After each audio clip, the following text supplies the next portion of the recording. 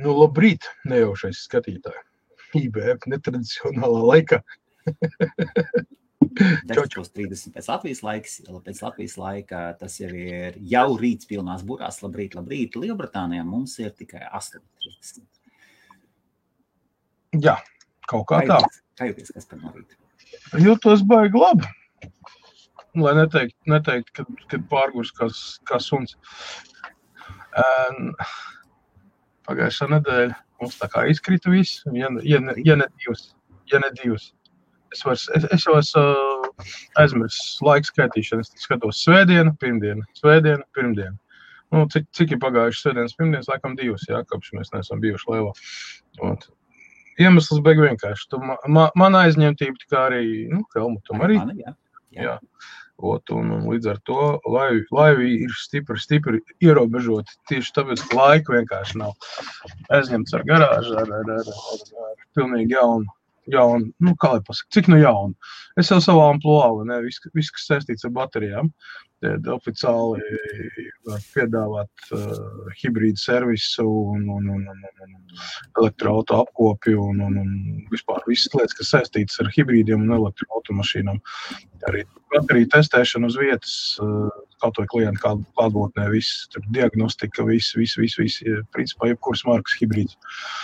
Un visu pēdējās 2 nedēļas tik lielais sagatavošanās darbi, kā saka, tika beidzot es saņēmu iekārtu no Jaunzēlandes, no Toyotas.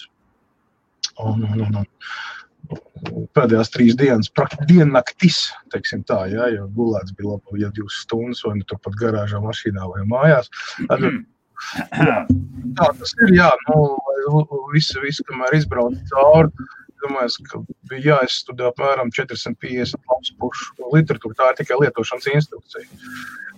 Pēc tam bija jāaiziet 5 stundu kurs, kas notika online un caur WhatsApp, jā, videokonferencē un 5 stundas un certificēja uz visiem šiem te pasākumiem, ieved lietas kursā, tāpēc, pie manas baterija eksperti, kā saka, lādītas ir pievienots vēl viens certifikāts šoreiz no Toyotas, kas atļauj man remontēt. Tagad ir 15 certifikāti. Jā, inspektēt Toyotas markas un Lexus. Lexus Toyota markas automašīnas, hibrīdi, tieši hibrīdi un elektriskās. Jā. Tieši saistībā ar baterijām. Un jā, kaut kā tā. Kas tā ir par mašīnu, ko tu nopirki no Jaunzēlandes? Kāpēc no Jaunzēlandes? Tāpēc, kad Eiropā, es varu pateikt to, ka Lielbritānijā ir tikai 2 šādas iekārtas. Tikai 2. Viena atrodas lejpusē, otra atrodas augšpusē, Skotijas pusē. Jā. Viņu nevar iegādāties tāpat, ja tev ir naudiņa un vēlēšanās, tu viņu nevar vienkārši tāpat iegādāties. Tev jāpierāda tas, ka tu tiešām saproti, ko tu dari. Pirmais, otram kārtam, tev jābūt baigam fanātam, jā, tam visam. Jā, Kaspars varētu tikt ierakstīts tajā otrajā. Summa, ko maksā šī iekārta, teiksim tā, priekš auto diagnostikas, pasaules, jā, nav tā pat mazākā, jā, viņi maksā ļoti dārgi, un pateicoties tam, kad, tā sanāca, zvaigznes sastājās vienā rindiņā un parādīja ceļu, precīzāk sakot, palīdzēja vecie sakari saistībā ar elektroauto, vispār ar visām šiem novirzieniem, jā. Ukrainā Tesla servis Kijevu džeki. Ar Kijevu? Man vienmēr likās, ka tev mūsu kopējā paziņa Ilze Foršāvā. Ilze, pagaid, līdz Ilze mēs arī jātīk. Jā? Te ir jau globāla mēroga šitais te, kā lai pasaka, Ostap Bender gājiens, ne? Kā tik pie iekārtas, kur reāli nav pieejama. Īstenībā tā, tur mēs čupajamies, viņam arī ar elektromašīnām ņemās ne tikai, principā viņi Teslas, tas ir galvenais. Jā. Bet toties, viņiem mums ir tā komūni tāda, jo mēs esam izskaisīt visu pasaules, tur kaut kāds džeks ir, tur kaut kāds džeks, un viss tā komūna, kas notiekās, kaut kā 200-300 cilvēki mēs tur esam. Un mēs tur vāramies savā sulā jaunumiem un tīzeriem un vēl visu kaut ko.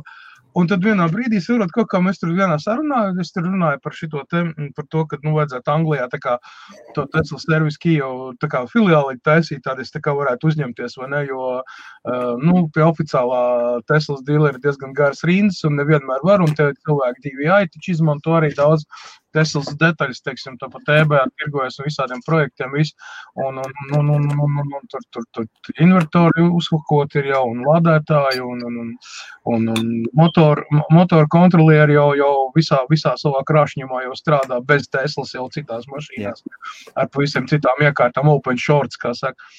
Tas tā ir baigā tēma, tāda atsevišķi. Un tad vienā brīdī viņš teica, klausies, es saku, mums ir bratan, ja, Ukrainas, kurš aizbrauc kāds gads 20 atpakaļ uz Jaunzēlandi. Jā. Viņš strādā Jaunzēlandē. Kas? Zimļāk. Jā, Toyota New Zealand, viņš ir lielajā dealer centrā tieši, kas ir Japānas Toyota stīļa. Nevis kaut kāds frančīzi, kā pieņems ir kaut kāda, autodarbnīca, kas dabūjas certifikāciju, oficiālo, viņi tur ķipa Toyotas dealers. Nē. Tas ir Austrālijas un Jaunzēlandes, karoči, tā gala, Toyotas lielais koncerni, kā saka, meits, tas saka, main dealers, no kura pārējie ņem. Un šitais saucamais, un tu esi te Ukrainas strādā. Un tu esi ar viņu sakontaktējos, mēs te pasēdējām, vienīgais baigi grūti sarunāties, mums ir pusnakts, viņiem ir 7-8 no rīta. Turot ir baigi grūti, tāpēc ir tās nakts šitādas te bija tik traks. Man liekas, tu esi vienmēr online tāpatās. Nē, es esmu online, jā, bet, Ok, labi. Man ir 2 dubultnieki, kas visu laiku ir. Tikai 2?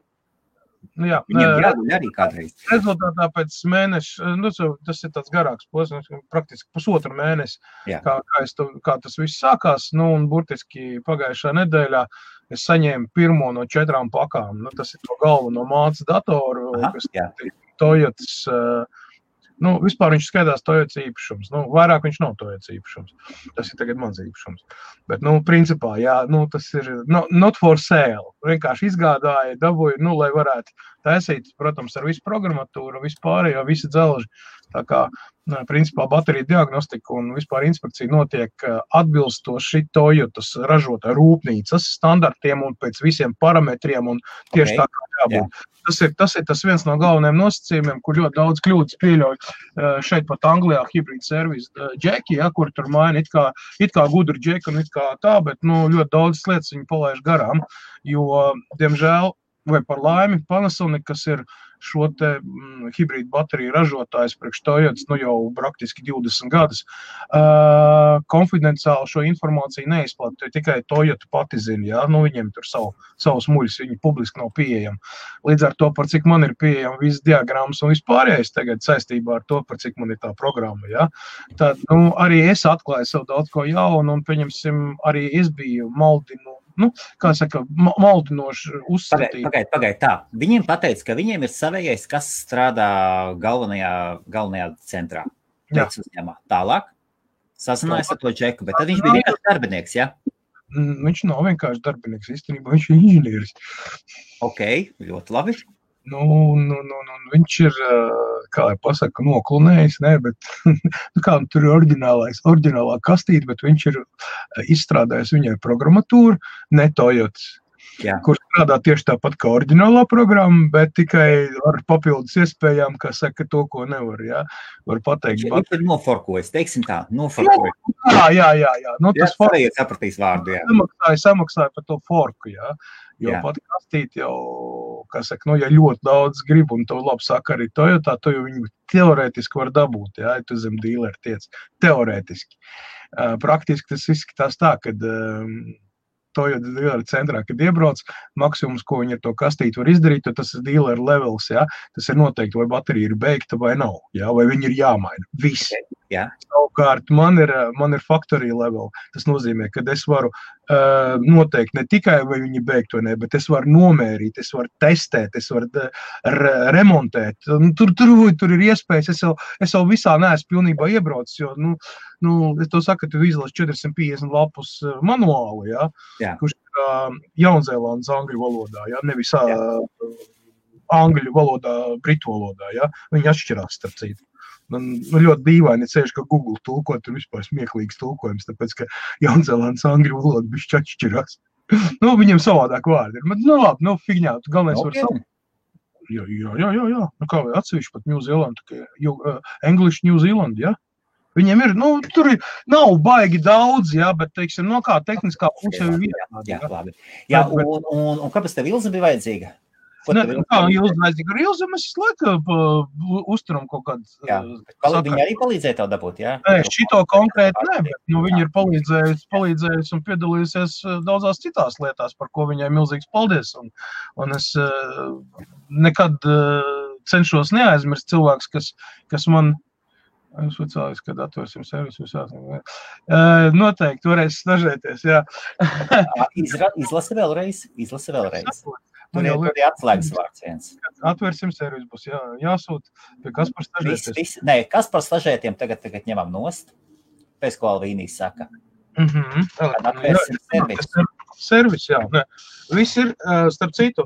Bija dzirdējis, jā? Jā, ļoti savus statistiku. Lielbritānijā šā gada 2 ceturkšņos, tātad pusgadā, pieprasījums pēc elektroauto un hibrīda auto ir pieaudzis par 75% salīdzinot ar pagājušo gadu kopu. Krievijā šis te cipars sastāda 132%, salīdzinot ar pagājušo gadu veselu. Tas, lai tu saprast, cik ātri kādiem soļiem iet uz priekšu un pārdošanas apjomu vispār aug nenormālos ātrumos. Pieņemsim tagad, lielākās Anglijas radiostacijas, baigi bieži dzird reklāmu. Fords un Mazda reklamē hibrīdus un elektriskās mašīnas. Tātad pilnu klāstu tu var pasūtīt jebkuru mašīnu, kas tev ir iepatikusies, vai nu hibrīdu versiju vai elektroversiju. Jā. Čau! Jānis Jāndels. Sen nav dzirdēts. Būšam atgriežoties pie mūsu ežiem. Īsāk sakot, grand opening varbūt, ka būs vēl pēc kaut kādas nedēļas vai 2. Ja sāk reklamēties pagaidām informācijas. Neizlaiž, jo ir jāsakārto. Viss ir, lai jāpabeidz rastītes, kas ir palikuši ar parastiem degvielas auto. Konkrēti viens projekts jāpabeidza transportieru pilnu restaurāciju. Un tad vienkārši es attīru visu noliktavu, attīru visu no benzīna dīzeļu detaļām un tad turpmāk baltos cimdiņos un viss kā pienākas. Mazliet paplašināsies arī tev tur vieta ir? Paplašināšanās, tu redzi, no tevs ir atkarīgs, un atkarīgs ir no vēl viena cilvēka.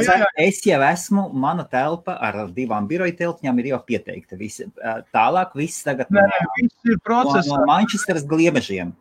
Jūsu galā es apbrīnoju, es pēdējā laikā, es citreiz pats esmu lēns cilvēks, bet es joprojām nevaru pierast, tad, kad ieslēžās gliemežu ātrumu. Bet ir okei.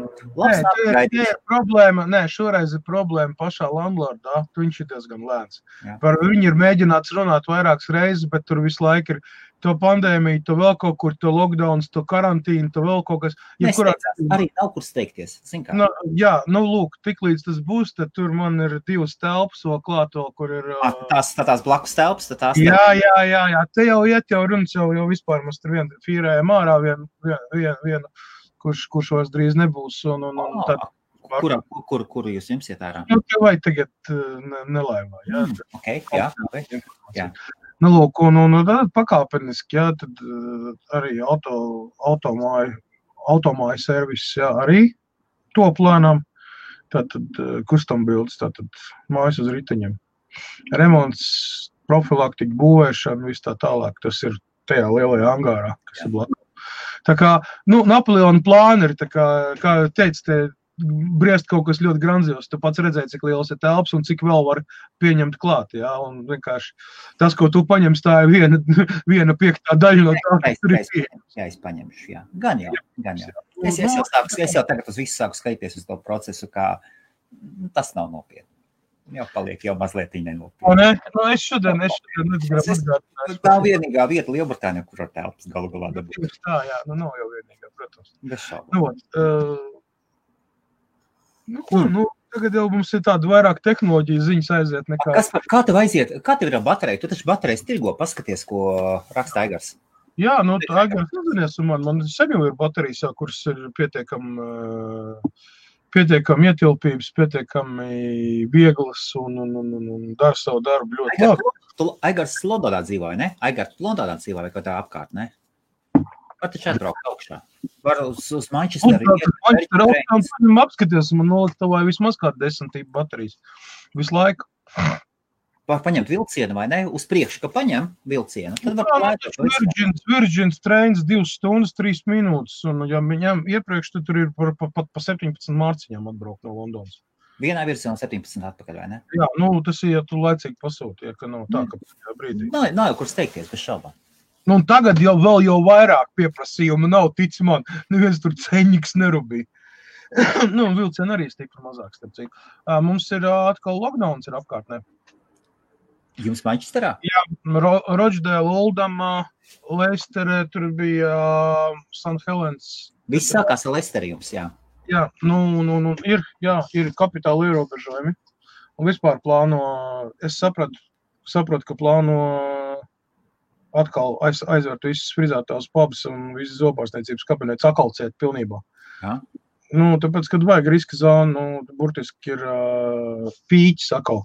Ritīgs pīķis ar saslimušo skaitu, tur vēl kaut ko. Nezinu, cik tur ir taisnība, cik nē, cilvēki īstenībā ir nobijušies. Bija moments, kā atkal bija it kā labi, visiem bija jau, davai, pabi, tur kāda distance, davai, močijam, te jau paspēja mums uz ielas šesdienas vēdien izkauties, te ritīgi te gājas, mēs no logu vērojām, kā te 10 uz 10 gāja tur. Nebija kaut ko sadalījuši ar vietējiem angļiem. 10 uz 10? 10 no vienas puses, 10 no otras puses. Pavicinājās drusku, tur pamētāja viens otru apkārt, stāvēja kāds 6 policijas mašīnas, 2 ātrās palīdzības. Gaidīja, kamēr kā saka, bišķi noklust, pēc tam pienāca pa vienam sašņorēju. Tāds aktīvākos tur, interesanti bija, kā policija strādā. Ielu nobloķēja, viss nekur nav, kur mukt, nes pudri cauri neizies. Vajag jums dariet? Tieši tā, jā, bet pēc tam lūdzu, tad pa galviņām saproti, jo visiem kameras visu filmēja. Rekord saka, vēl jau tam servisam var uzlikt. Tagad es ļoti īsi parādīšu 2 bildes, jo lielākā daļa jau nav redzējusi. Es viņas taisīju priekš sevis. Šeit izskatās, un šī ir tā ēka.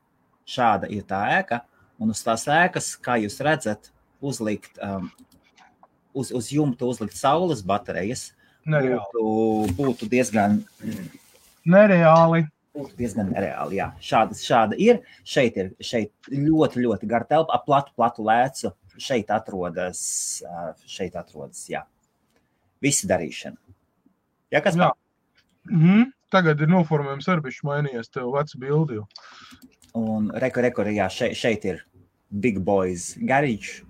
Un tur ir ļoti, lai saprastu, augstums šeit ir 4 metri. Tā ir ar ļoti, ļoti platu lēcu, ar platu uztaisīts, lai es taisīju sev, lai saprastu, lai parādītu interneta vilcējiem, kas kur atrodas, kāda, lai saprotu, kāda tipa ēka, un vai varēs uzņemties. Kasparu? Starp citu tev pasaka bankas. Super. Jebkurā gadījumā mēs šiem tēmai pieskarāmies vēl stipri janvārī, ja mēs patinam atpakaļ rēdījums, tad kas ir Covid? Tas pats SARS-2, pirms mēs tagad turpinām, labrīt, brīdinājums. Šīs ir personīgs viedoklis balstīts uz sevis veiktu izpēti. Un tagad lūdzu, ja kādam kaut kas nepatīk, vai kāds ārsts, vai kas? Tādi tev daudz ir sazvērstības teorijas un vēl vispārējais, bet pa lielam ņemot, tas pats SARS tikai mazliet modificējies. Jā. Jautāt par to, vai viņš ir mākslīgs radīts vai ko. Loģiski, ka šeit ir bijusi cilvēku roka, jo vienkārši tāpat daba nejauc kopā dzīvnieku slimības ar cilvēku slimībām. Ja? Zinātnieki ļoti bieži eksperimentē ar vīrusiem, ar visādām vielām, lai varētu saprast, kā pieņemsim ārstēt to vai citu kaiti, vai pieņemsim dažādas lietas. Tā ir gēna inženierija no sērijas. Ja? Kas ir jau sen. Runājot par, lai es iedosim Kasparam vārdu, runājot par gēna inženieriju, Lielbritānijā, starp Lielbritāniju un Īriju ir sala, Isle of Man. Tā ir offshore zona, un tā ir vieta, kur tieši Otrā pasaules kara laikā un pēc Otrā pasaules kara Lielbritānijas zinātnieki veica ģenētiskos pētījumus. Rezultātā viņam tagad ir slavenie Manksas kaķi. Manksas kaķi, tas ir kaķis, kuram nav aste, viņam lipa, un jūs varat paskatīties, ierakstiet iekšā Manx, vai Isle of Man, Isle of Man, un tālāk ierakstiet iekšā, kas tur bija, horns, sheep, vai kaut kas tam līdzīgs. Tur ir tādi āži vai bulīši, viņiem ir 4 ragi, viņiem ir 2 tādi, un 2 tas viss nāk no ģenētiskiem... Jā, taču otrā pasaules laikā arī Vācija ģenētiskos eksperimentus taisīja. Padzīvojis kādu laiku ļoti, ļoti skaisti salu un ļoti, ļoti interesanti. Jā, dzīvnieki. Tad runājot par to, protams, ka tur ne bez cilvēku klātbūtnes tas viss ir noticis, un viss šīs te mutācijas, un tas, kad viņš sāk likt cilvēkiem klāt, tur kaut kur pamatā, kaut kur dziļi apakšā ir kaut kāds neveiksmīgs vai veiksmīgs eksperiments, kurš izgājis ārpus kontrolas. Mēs labi zinām tīri vēsturiskus datus, kad Ķīnā savā laikā no tās inženieru ģenētiskos vai bioloģiskās laboratorijas noplūda kaut kādas vielas, bija akcidents, teiksim, tā nosauksim. Kā rezultātā nokļuva gaisā, šis tas, ko mēs īsti nezinām. Šis tas iespējams, ka ir iesakņojies un, pieņemsim, veicis kaut kādas mutācijas, jo kas ir mikrobs? Mikrobs viņš visu laiku dalās un visu laiku mutē. Kāpēc Covid nevar tik vienkārši apkarot? Tāpēc, ka viņam notiek visu laiku ģenētiskā mutācija. No viena cilvēka uz otru pārējot, viņš no iepriekšējā cilvēka paņem kaut kādu daļu un tā turpina. Līdz ar to vakcīnu izstrādāt ir praktiski nereāli. Tāpēc, ka tā vakcīna, ko tu izstrādā uz šo momentu, viņi vairs nedarīs pēc 2-3 nedēļām, tāpēc, ka vīrus jau būs mutējis. Un līdz ar to viņš kļūs neuzņēmīgs. Viņš mācās. Vīruss mācās. Viņš vāc informāciju no ķermeņa uz ķermeņa, bez starpības. Vīrus skolā, kad iet. Kas? Dodiet ceļu, putni zvēri, vilkiem pūces jāri, Covid skolā, kad iet. Jā, labā ziņa, priekš manis pieņemsim tas, ka, tagad ir bišķi atkal nomierinājās, bet, bitcoins uzskrējis bišķi pār 10 000 eiro, un nostrādāja man viens orderīts, kad attiecīgi atkal ir Interesants gājiens ar zirdziņu, un Japānas aukcionā tika paņemta testim 2017. gada ar sistu purniņu. Tikai 13,000 kilometru nobraukums. Un tad ir paņemt Toyota Aqua, kas ir principā ekvivalents Priusam, bet Japāņu versija. Saucās Toyota Aqua. Ūdens tātad, jā, ok. Jā, tas ir plug-in hibrīds. Viņš brauc pats un lādējās un vēl, arī dzinējās. Kāpēc tevi interesē hibrīdi? Nespēr beidzot soli un ne iekšā all-in baterijās? Nē, es esmu all-in baterijās. Redz, kas pa lietu. Hibrīds nav. Hibrīds ir, tā baterija ir tikai... Ļauj man tev paskaidrot. Pēdējos 5-6 gadus aktīvi lielākā daļa autoražotāji, viņi iziet to kompromisu ceļu, tātad viņi vēl līdz elektroauto vēl, jāpamācās, ne visi spējīgi ir uztaisīt kvalitatīvus elektroauto. Bet toties hibrīdus tagad masveidā paskaties, visiem šajās start-stop sistēmas, pat BMW hibrīds, Mersimi hibrīds, visiem viņi aktīvi iet, un problēma ir tāda, ka ja ar mehānisko daļu mūsu mehāniķi vēl var tikt galā, tad ar hibrīdu daļu tā ir mistērija pa lielam. Un lielākoties problēmas, kad mašīna iebrauc, mums bija konkrēti Mersis atbrauc hibrīds, kurš tur austījās dzinējs, tur vēl kaut kas tur negāja. Es nezinu, to mehānisko pusi es neskatījos, bet beigās izrādījās, ka viņam hibrīda baterija vienkārši nosprāgusi. Saprot, un tā rezultātā vienkārši tur tie visi gļuki arī ķerās. Līdz ar to, saprot, servis nav daudz. Daudz šitie te dvieļgalvainie un utainie piedāvā visādas servises, un man te rokās nonāca Prius baterija. Aizsākt brīdināt, tieši veids sākumā iespējami rasistiski izteicis. Kāds rasistiski dvieļgalvu un utainie atvaino mani, kur es aizķēru tagad? Tāda viņi ir. Es nosaucu natūru, es nenosaucu nāciju. Tās ir divas dažādas lietas, lūdzu nejaukt. Tātad 18.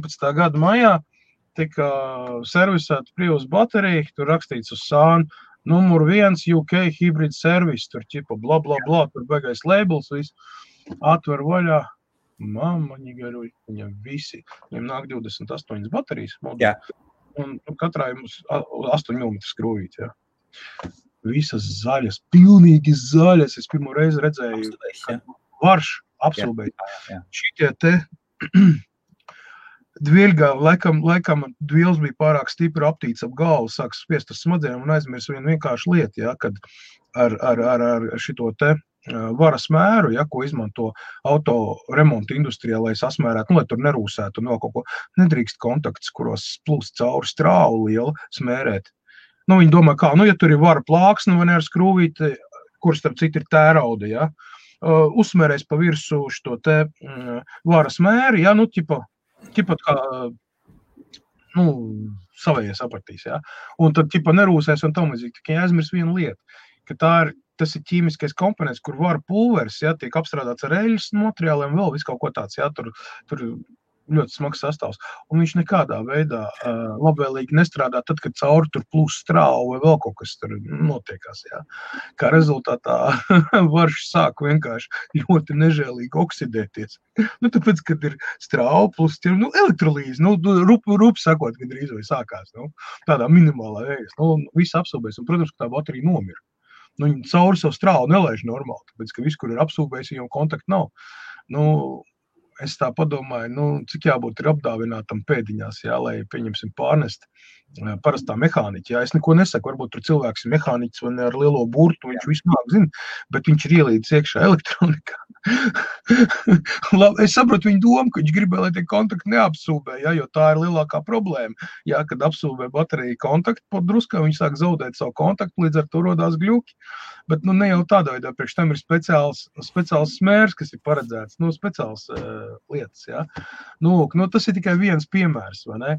Protams, kad es saglābu to bateriju, tas man prasīja 2 diennakts praktiski, jā, bet, saprot, tad, kad baterija maksā 4000 mārciņas, un cilvēkam ir, saproties, reāli ņermnī ķiki, jā, ka viņš ir samaksājis tur kaut kādu pusotru štuku 2 gadu atpakaļ, un tagad viņam atkal mainīt bateriju, lietot kaut kādu, jo jaunu nevar atļauties, jā, tad tā mašīna ir zelta vērtībā, vienkārši, ļoti grūti ir, kad cilvēkam ir īsas 2 rokas un abas 2 kreisās, nedrīkst līst pie elektronikas. Diemžēl, nedrīkst, un tāpēc tas ir tādas nianses, kas tev paved uz to, un nevienā brīdī jau es neesmu atteicies no es jau remontēju tieši elektro daļu, EV daļu, kas ir arī elektromobīļu daļa no. Viņam jau nekas nav savādāk, viņam tāpat ir baterijas, tāpat ir kontrolieris, tāpat tās ir elektromotori. Es biju vairāk domājis par to, kāpēc, tu saprati jautājumu, vai ne? Nē, es saprotu, Kāpēc hibrīdi? Tāpēc, ka hibrīdi ir ļoti populāri. Hibrīdi ir daudz vairāk, bez šaubām. Tieši tagad viņiem pienācis laiks. Pats galvenais Toyota ir hibrīdu pionieris. Un Lielbritānijā uz doto brīdi, ja mēs skatāmies privātās takšu kompānijas, Toyota Prius ir top virsotnē, jo visi pāriet uz hibrīdiem, ir ceļš pilsētās. Londona, Kimboļā, tur tikai Prius braukā. Ja tu paskaties, izēj Londona cilvēks, pasties takšu privātie. Praktiski Priusi. Hibrīdi. Nē, ir arī citas mašīnas, protams, bet viņi ir ļoti daudz. Man no Londonas, pieņemsim, katru dienu ir kaut kādi 11 zvani, ja, kur kādā veidā. Man jau ir sataisīt jau rindas priekš jau uz kaut kādā. Kasparu, 10 miljonu pilsētu galu galā. Nē, pagaidi, vēl jau ir Birmingham, vēl jau ir Manchester, vēl ir Glasgow, vēl ir vēl 10-15 citas pilsētas, kurās aktīvi izmanto. Cik ir tādi kantori tagad tavējā? Es tev pateikšu tā, ka hibrīda servisi īstenībā, kaut kādi, atsmit točni ir, ja.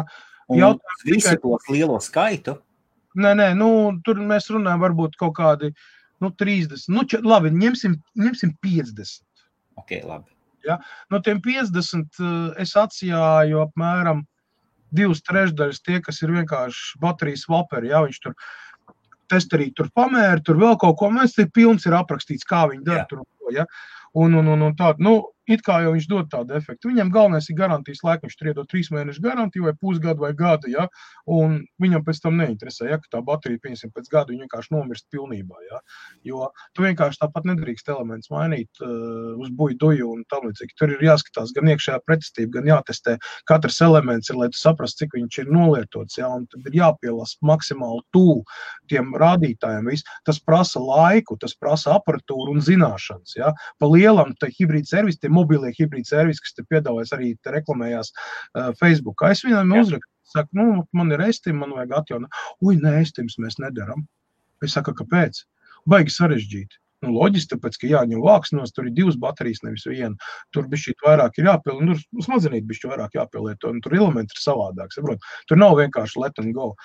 Prius, kas tur aizmugurē, vai noņem sēdekļus, noņem apšūto bateriju, priekšā izjauc tur pat, cik viņi tur 38 kg var izvelc ārā, visi izjauc, ķap saliec, samaina elements vietā, viss zašibīs, kļūda pazud, davai brauc tālāk. Pēc 3 mēnešiem cilvēks atbrauc, tā vietā, lai, pieņemsim, sastādīt, normāli nomainīt tur 2-3 elementus un pārbaudīt visu, ja. Viņš atbrauc, viņam jau 10 elementi miruši, pie tam kopā ar tiem, kas jau ir nomainīti, kas bija labie. Tāpēc, ka, es saku, nav sajēgas cilvēkiem par to, kā baterija ir uzbūvēta, kā viņi strādā un kā vispār tā sistēma notiek, kas ko jādara ir. Tad attiecīgi arī ir tā. Un tad, kad es pasaku savu cenu, cik tas maksā, kur tik dārgi? Es saku, jūs padomājat, izņemt ārā no mašīnas bateriju, ielikt viņu diagnosticēt, katru elementu atsevišķi, pēc tam sastādīt pilno karti, lai tu saprastu, kas un kā, lai tu redzētu visu pilno inspekciju. Pēc tam pielasīt elementus, salikt visu atpakaļ, vēlreiz visu uzlādēt, pārlādēt, pārbaudīt, ka viss ir kārtībā, pēc tam ielikt visu atpakaļ, saskrūvēt, un kā jums šķiet, to visu pavēl darīsim. Vajag vienkārši. Un tajā momentā cilvēks sāk aizdomāties, jā, tā jau vajadzētu darīt. Tu pa lēto nevar uztaisīt, es pa lēto reku Facebookā ir pilns. Ņem, tev atbrauks, izdarīs, bet tad nejautā un neprasa, ja, ka tev pēc gada jāmaina ir viss akumulātors tikai tāpēc vien, kad kāds super krūtais sitais terapāri servis ir uztaisījis naudiņu no tev savāds. Kā viņi jau savu garantijas laiku viņi nokalpo, ko viņi tur iedod 3 mēnešus, 6, ko viņš ies, jā. Arī ar laustu kāju var kādu laiku pastaigāt, zini? Kādu brītiņu. Var, jā. Ne bez sāpēm, bet var. Tad apmēram tā arī baterija jūtās.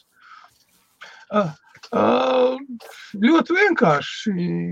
Droši uzdodiet Kasparam jautājums vēl kādas minūtes.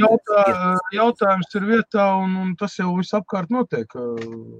Planētas valdību un tā skaitā vietējās valdības jau aktīvi izmanto iespēju piespiest mūs lietot tikai kartes, bankomātu izņemšanu, naudas izņemšanu pataisīt pa maksas, ja ne, mums pirms tam bija bezmaksas karš, tie tur izņēmē, naudas izņemšanu. Tagad ir vai funds 99, funds 29, tur citās ir 2,99, ja par naudas izņemšanu skaidrās. Jā. Kasparu. Zaķīt, ja drīkst. Tas ir privātais uzņēmums, privātais tīkls, kuri par to ņem komisiju. Pagaidi. Nē, vecozēn, vienmēr ir bijusi cena 2,99 par privātā tīkla izmantošanu. Ir bankas, kuras savā starpā sadarbojas, un viņas noslēdz savā starpā vienošanos, ka var savā starpā banku karšu izņemšanai nebūs nekādas komisijas. Tur visas bankas savā starpā novienojās. Kā katrā valstī tas ir līdzīgi, tomēr Lielbritānijā ir arī, un daudzās citās valstīs, ir privātās kompānijas, kurām kurām ir jābrauc, ir jāapkalpo tie aparāti, viņi ņem par to komisiju bez šaubām, un tā ir uzņēmējdarbība. Tas nav saistīts ar...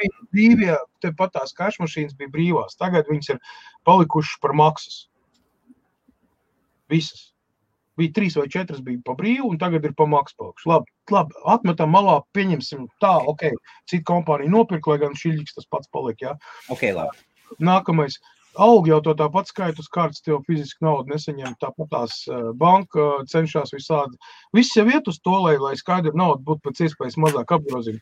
Viņi jau aizbildinās ar money laundering schēmu un viss tā tālāk, bet nē, īstenībā iegūstot viņi mēģina iegūt kontroli par tevi, par taviem līdzekļiem, jo redzēji, tev nauda viss ir bankas kontā, ja tu pieņemsim kaut ko slikti izdara, tev banka aiztur kontu vai nobloķē kontu, un tu paliec bez līdzekļiem, tu esi spiests pakļauties, ļoti vienkārši. Tava nauda nav tā, kas viņa tev nepiedara, viņa piedara bankai. Tev jau vairs nepiedara tavu naudu. Pamēģini aizņem, tai Helmut aizēj uz banku tagad, tev tur 10 000 iekšā. Aizēj un pasaka, give me Mr. Gromov money now. Figu tu viņu dabūs ārā. 10 000. Figu. Tev būs minimums 2,5 stundas jāgaida, kamēr viņi mēģinās saprast, vai tev, kam tev naudu vajadzīga. Jā, 10 000 ir nākošā dienā, ka 5, 6 tajā pašā, bet tad tev praktiski paskaidrot, ko tu darījā. Jā. Bet tu saprot, nevar teikt tā, man ir nauda. Tas ir tik mazām summām. Pagaidi, man ir nauda, es viņu paņem un aizēju. Jā. Paņem un aizēju. Tev ir jālūdzās. Kas tur ir parādi? Sandvičs. Patīkam, kad mājās ir sandviči, vai ne? Nē, viss ir kārtībā. Pensija kapitāls. Man likās, ka tā pensija kapitāls ir bitcoinā. Tas arī, bet te ir vēl viens... Pensijas var būt vairākas. Ir vairāk pensiju līmeņi. Jā. Man ir 69. Kurš ir 69? Jā. Ļoti interesanti, ko viņš ar tiem līmeņiem vakaros dara. Vai ne? Tā kā tā, mums tas ne īsti Datoru rīts sanāca, bet drīzāk jau tādu galopam pajūrot. Viestur ir tādas mašīnas, tikai tu būsi sajaucis Londonu ar Londonas šito te, kā viņu, iegūs krāteris, tas ir varbūt to sauc Londona, bet īstenībā ir mašīnas, kuras vienu reizi tikai uzlādē, un viņas brauc ar elektrību, un viņas nekad nav jālādē. Šeit iet runa par 250-350 tonnīgiem pašizgāzējiem, kas strādā karjerās. Viņam riteņu diametrs ir kaut kur 2,5 metri. Tad lūk. Viņiem ir izstrādāta tā sistēma, kamēr viņš brauc kalnā augšā ar kravu, baterija izlādējās, viņš izgāž kravu, pēc tam atpakaļ braucot uz karjeru, viņa uzlādējās. Un viņam lādētājs nav vajadzīgs, un degviela arī ne. Jā, viņam ir tur emergency motoriņš dīzelīts, kurš pielaiž, ja gadījumā, sanāca tā, ka ne, bet principā pietiek. Kāds ir, ja gadījumā, perpetuum mobils nav izgudrots? Nē, jā, tur jau tā lieta, tas ir tev stāsts, bet reāli tādas mašīnas sērija veidā tiek taisītas, un viņas strādā karjeros pa visu pasauli. Tālāk viņas nav, bet ir Komatsu kompānija, ja jūs zinat tādu Japāņu kompāniju Komatsu. Okay. Un plus ir, man liekas, ka šitais te jaunais Belas, ko viņi tur sadarbībā taisīja, man liekas, ka tam arī ir šitā tā sistēma, bet man liekas, ka tur vēl viņam motors tāpatās bija, bet viņš ir vairāk hibrīds. Tā kā jebkurā gadījumā tāda ir, bet ja mēs runājam par vieglo transportu, tad nav gluži tā. Viņam ir tomēr vajadzīga gan uzlāde, gan arī degviela, tur motors ir. Man tur viens čalis teiks, ka viņam ir auto, kurš nav jālādē un nav jālai benzīns, bet parasts auto. Es viestur bērnībā vienreiz aizgāju uz skolu un pastāstīju, ka man tur bija apkārt 8 džeki un ne visi tik izmētāti, un man joprojām ir kāds. Cilvēki vienkārši citreiz piedzējo. Šī gadījumā tur varēja iet runa par hibrīdu, pašlādējumu hibrīdu ir tādi, kas ir, principā... Bet vispār, kas par cilvēku dzējo? Ļoti daudz, vai ne? Protams, ka dzējo. Uz doto momentu, lai tur nebūtu lielākais attālums, kas ir veikts ar elektroautomobīlu, sastāv 1112 km ar vienu uzlādi. 1112? Jā, bet tas ir, kā lai pasaka, tas ir, teiksim, tā ideālos apstākļos laboratorijas, bez mazai, ko tas ir, prototips tāds, tas nav ne sērija veidi, neko, tas ir ļoti speciāls, ar speciālu aerodinamiku un vēl vispār. Ja mēs runājam par to, ko viesturs domāja, ka varbūt nekad nebūs jālādē, tad mēs runājam par saules elektromobīļiem, kas ir speciāli, kā lai pasaka, pat sporta kategorija. Kur laiž tos tikai saules paneļi, viņiem nav vajadzīgs ne lādēties, neko. Kā viņiem aizgāja vispār? Taču visu laiku viņi strādā. Tehnoloģija ik pa laikam parādās kaut kādas sacensības, tur vinnēja, austrālieši vinnēja, tad Nīderlanda vinnēja. Tad vēl īstenībā tas viss ir. Tie ir automobīļi, kuri nav jālādē un kuriem nav vajadzīgs benzīns. Tie ir saucamie saules automobīļi, bet viņi ir tādā paskatā, tā kā lidmašīnas spārns, vai ne plakani, vai ne tur ar īpašiem aerodinamikas, šitiem te visiem un tur daudzām citām lietām. Mēs nevaram šos te uzskatīt par kaut kādiem sēriju veida pilnvērtīgiem automobīļiem, jo cilvēks tur praktiski ir viens iekšā, kas sēž maksimums 2, ja? Un viņš tur pusguļas stāvoklīs, tādā, un pa tādu iluminatoru skatās tur bez maz vai, tur ir viss ir. Jā. Tā kā tas var, Es dzirdēju, ka viņi tās uz saules baterijām, tās automašīnas, viņas īpaši ātri nebrauc. Viņas brauc uz kaut kādu 40 km/h, 60 km/h apmēram tā, jā. Vairāk tur nav nekā. Cik tāda maksā? Tā. Tur īstenībā ir diezgan grūti komentēt, jo tie pārsvarā kaut kādi tehniskās universitātes komandas, tur inženieru tehniskie centri, kaut kādi inovācija centri, kur cenšas izstrādāt tehnoloģiju. Līdz ar to tur pieņemsim viņam tur tā prototipu izstrāda un izstrādīši viņi tur maksā baigās naudas. Tur neiet runa par kaut kādiem 10-20 tūkstošiem, tur neiet runa 100 tūkstošiem. Es domāju, ka tur līdz puslimakam aiziet, kopumā tas projekts viens, vai ne? Tā kā, teikt to, ka tas ir tāds, tas ir pētījums, kas palīdzēs nākotnē. Tagad jau pieņemsim ļoti daudz, kur sāk izmantot saules paneļus jumtus un automašīnām, lai papildu ģenerētu kaut kādu elektrību. Tikai nedomājat, ka tas palīdzēs elektrību ģenerēt, lai varētu dzinēju darbināt. Nē, palīgi iekārtas 12 volt sistēma. Atdalīt nost, pieņemsim, akumulātoru, lai nebūtu viņam jāiet no lielās baterijas, bet pieņemsim no saules baterijas, viņš tur stāvot caur laukumiņā, tur uzlādējas.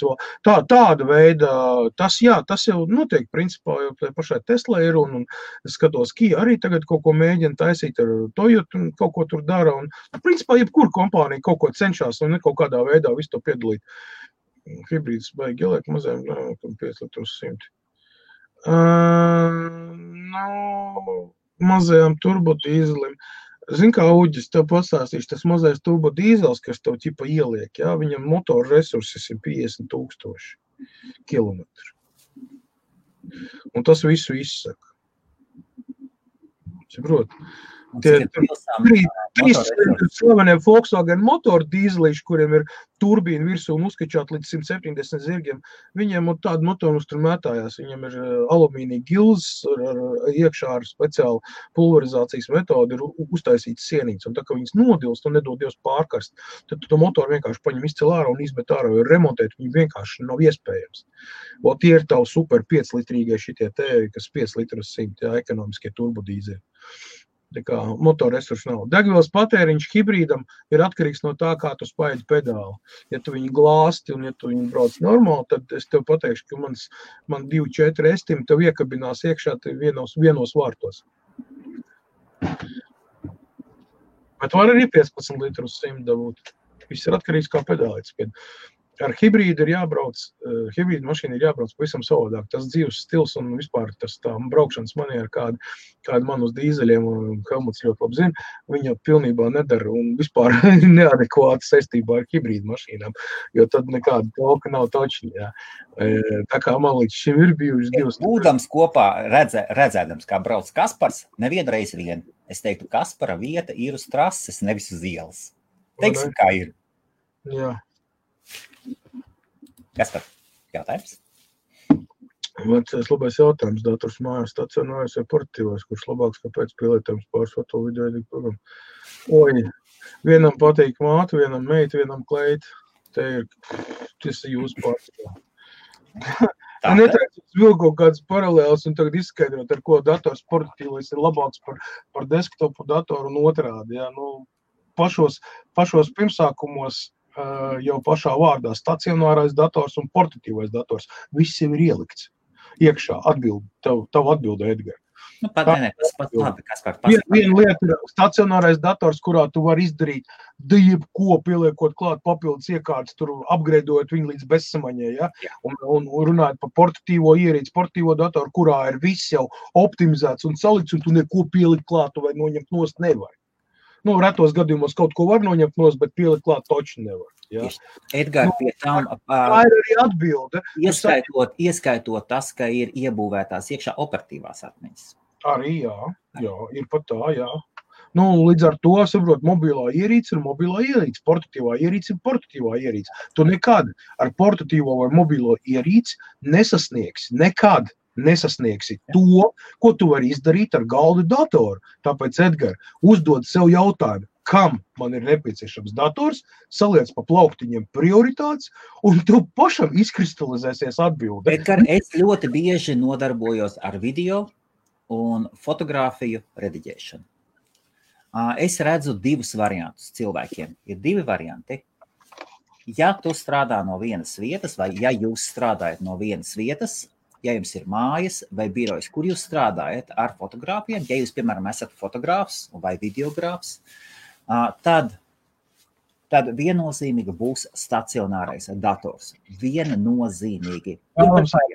Tur bez variantiem.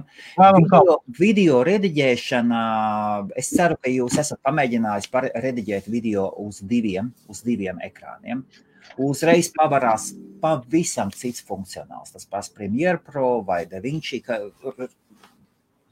tikko pārslēdz uz diviem monitoriem, pavisam cits šī darba plūsma.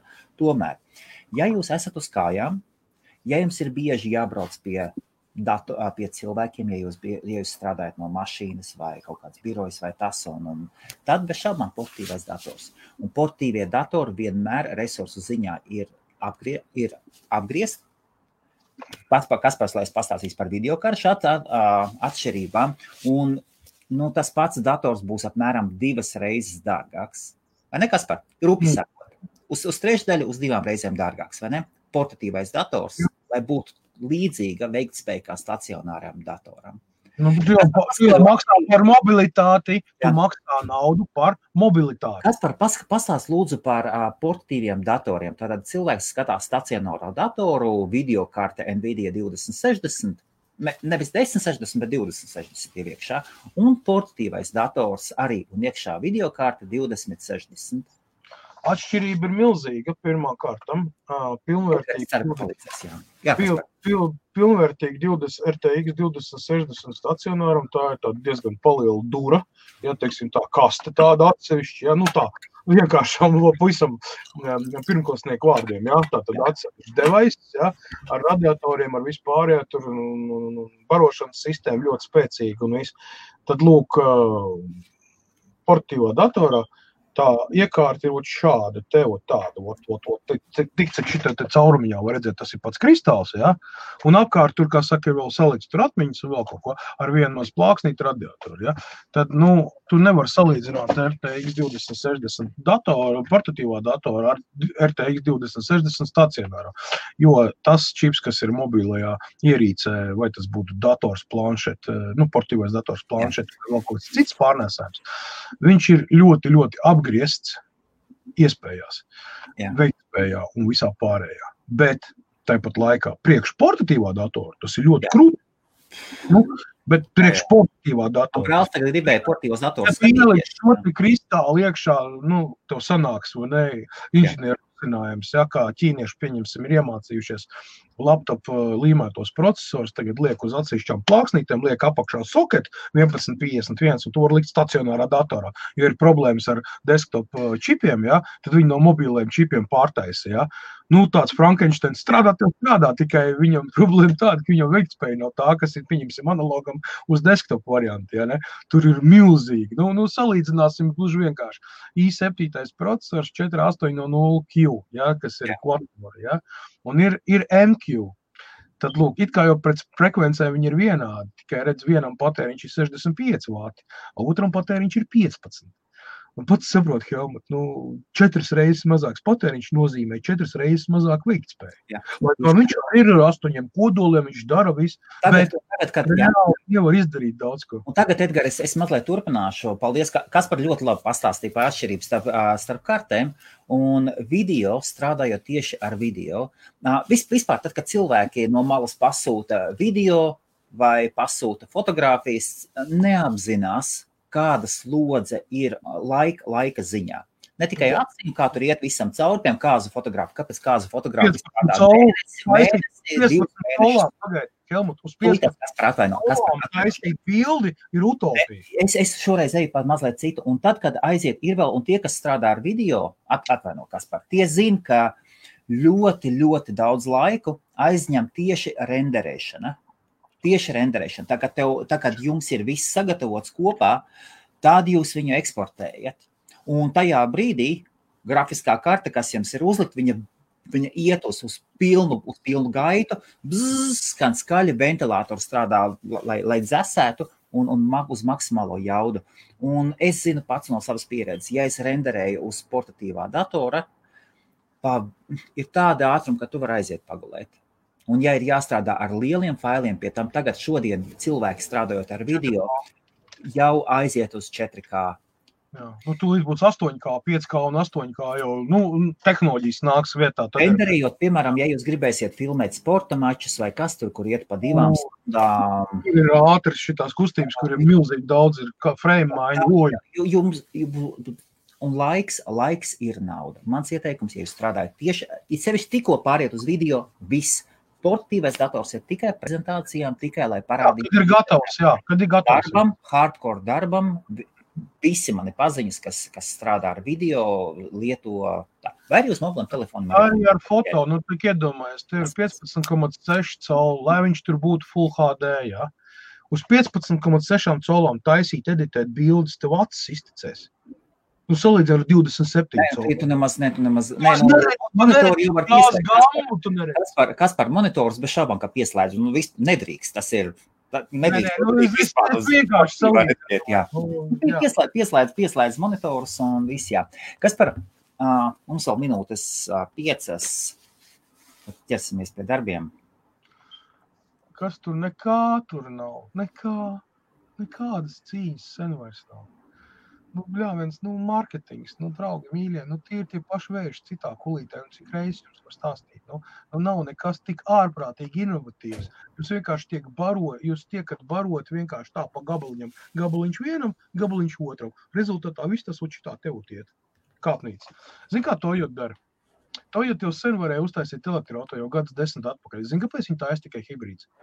Tāpēc, ka cilvēkiem jāiebro. Katru gadu viņi pieliek 5% klāt modelim kaut kādu uzlabojumu un turpina tirgot.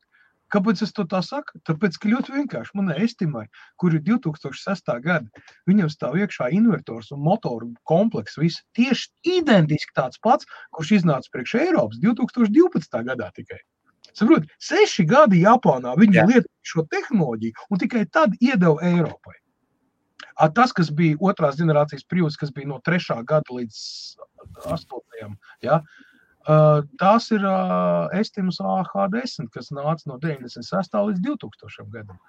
Tur 2003. tā teiksim tā, ar mazām galzītēm. Es tā ļoti aptuveni nosaucu, lai jūs saprastu, kā rīkojās mega kompānijas.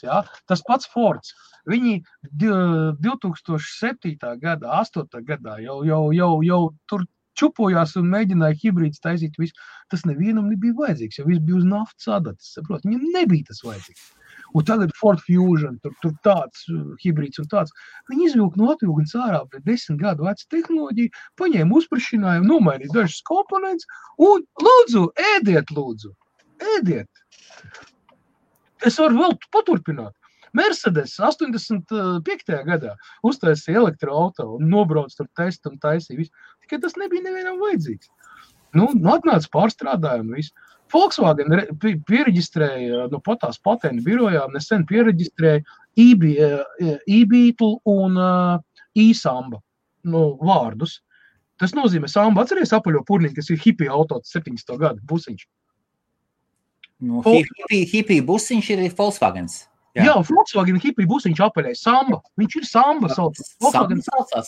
Jā, T1 Samba, Samba. Jā. Viņam vienmēr ir. Jā, ar lielo puķis iekšā, frīlavu.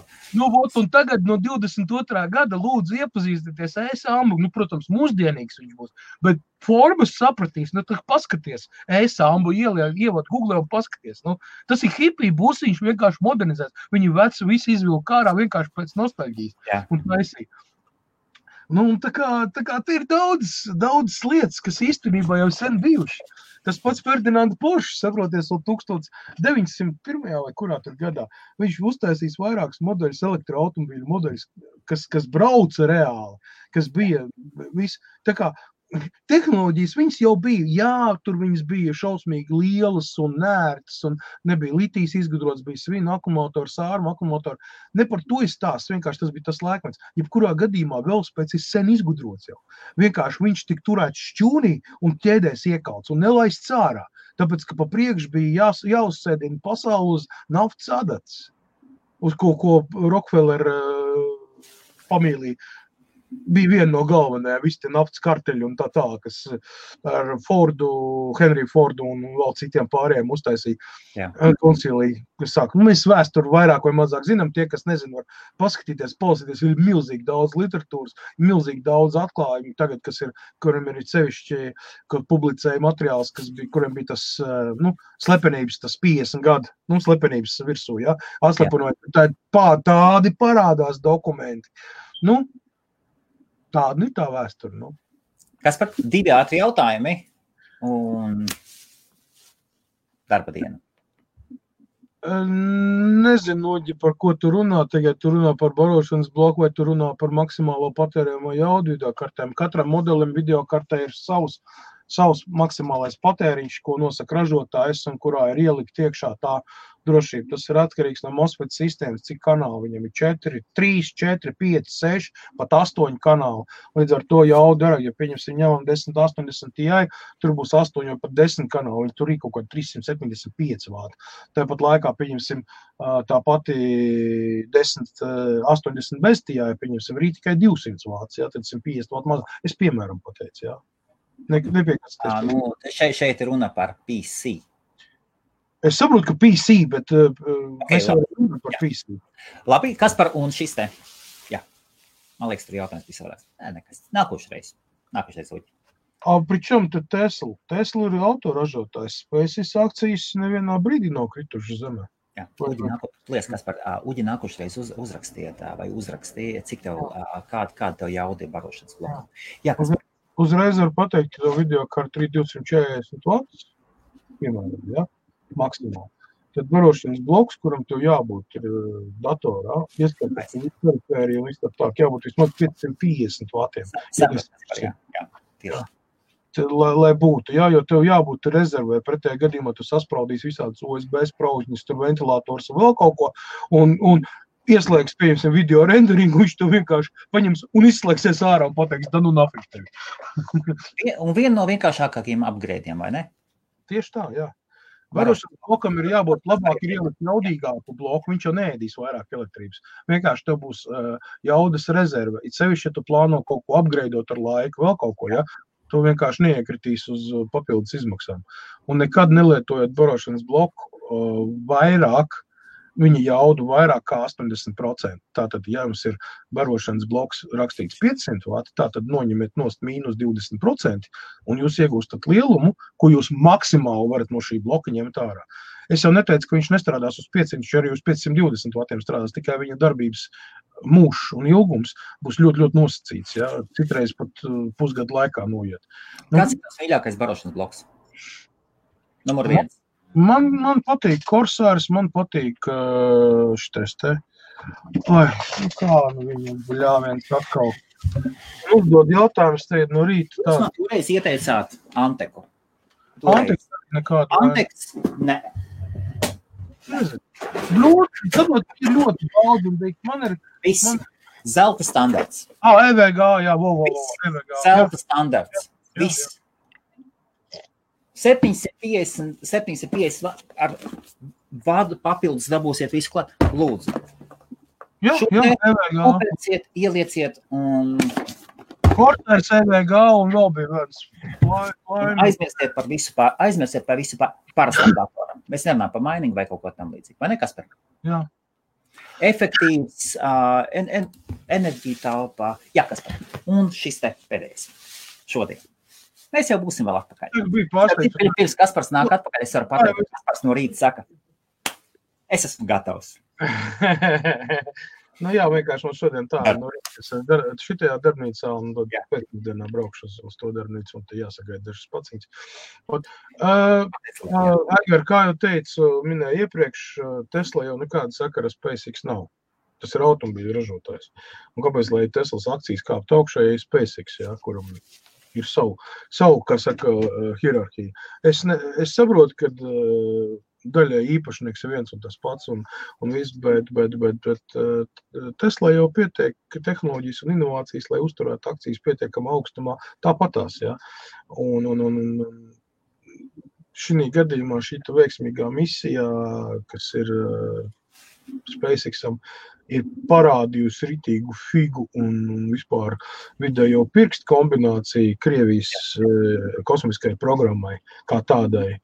Un, ja godīgi, tad Krievija pat reiz ir tāda kucēna iedzinēja lomā, jo, ja līdz šim vairākus gadu desmitus bija spēkā tas, ka, Padomju Savienība un Krievija ļoti spēcīga kosmosa industrijā, un, visi tur kontrakti lielie gāja, arī NASA strādāja ar Krievijas kosmosa programmu kopš 2011. Gada, kad tika noņemti atspoļi šie te visi Kolumbijas un visi, kas daļ tā, un viņi bija spiest izmantot, tad, lūk, Krievija ir pazaudējusi tik daudz miljardus dolāru.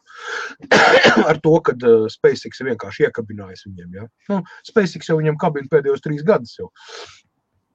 Bet, tagad ir pielikts ritīgs punkts, jo šī te misija, tas bija tas galvenais atslēgas vārds tam visam. Un NASA principā ir izstrādājusi koncepcija agrāk.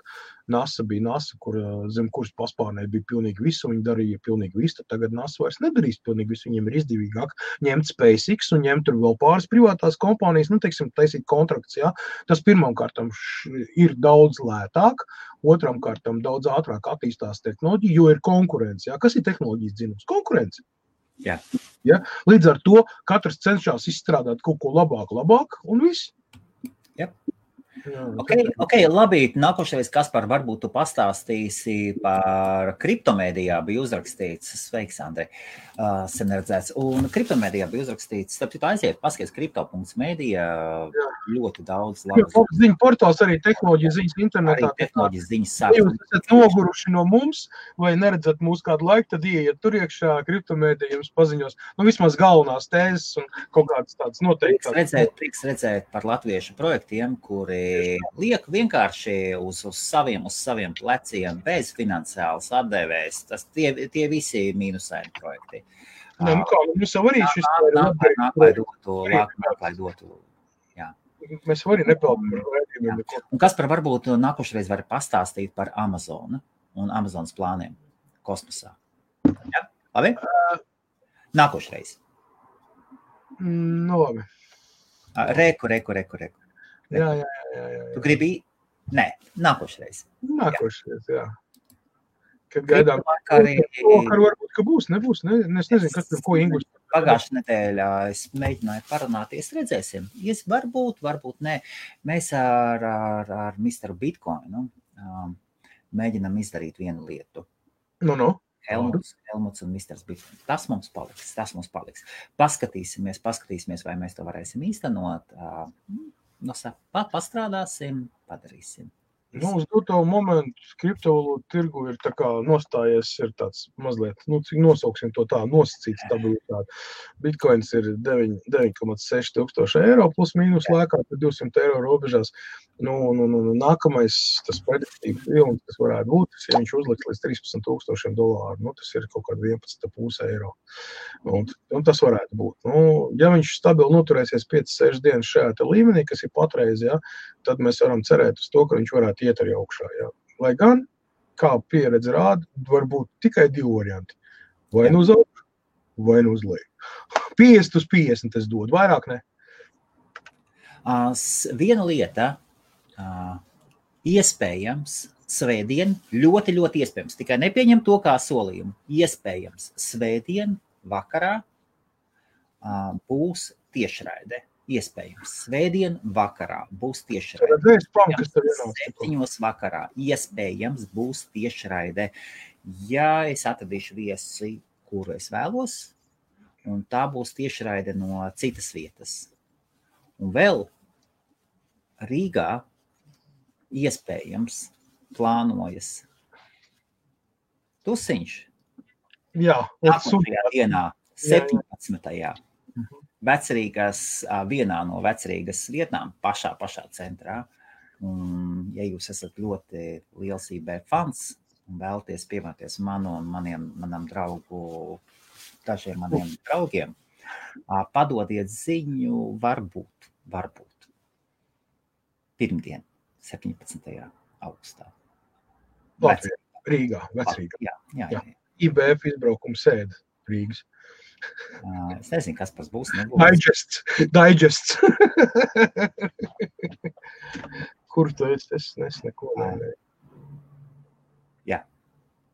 Labi, liels paldies visiem. Tev iespamoja kaut kas no Twitch? Baigi daudz. Jā. Rekord, šādi notiek. Twitchā, tur rindu iedavījušā. Malači taisa botus.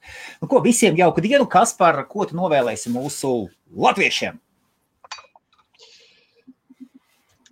Ko es varu novēlēt latviešiem? Baigi grūti ir kaut ko novēlēt latviešiem, kas atrodas Latvijā, ja tu pats neesi Latvijā. Mēs jau tikai zinām to informāciju, ko mēs varam izlasīt kaut kur, mēs jau tur reāli, cik nedzīvojam, tad ir diezgan grūti. Līdz ar to, visu to labāko gribās novēlēt. Pats galvenais.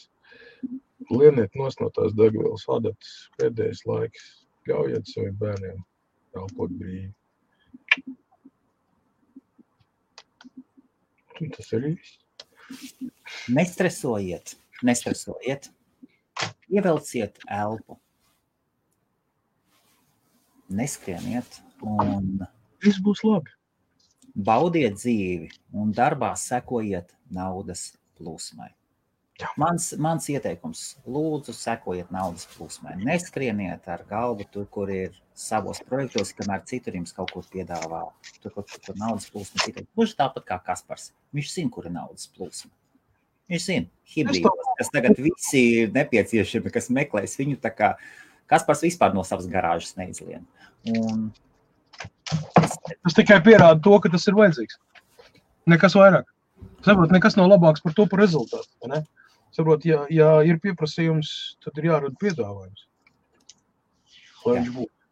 Tas ir viss biznesa pamatā. Ja kurš biznesas veiksmīgs, tad, ja tu spēs piedāvāt to, kas ir nepieciešams. Nevis to, kas tev tavuprāt šķiet, ka varētu būt. Ja? Ir ļoti daudz labi biznesi nojūgušies tikai tāpēc, ka cilvēks ir ļoti pārliecināts, ka tas, ko viņš grib piedāvāt, ir baigi labs un varētu aiziet. Ja? Bet īstenībā sabiedrībā nemaz tik pieprasīts nav.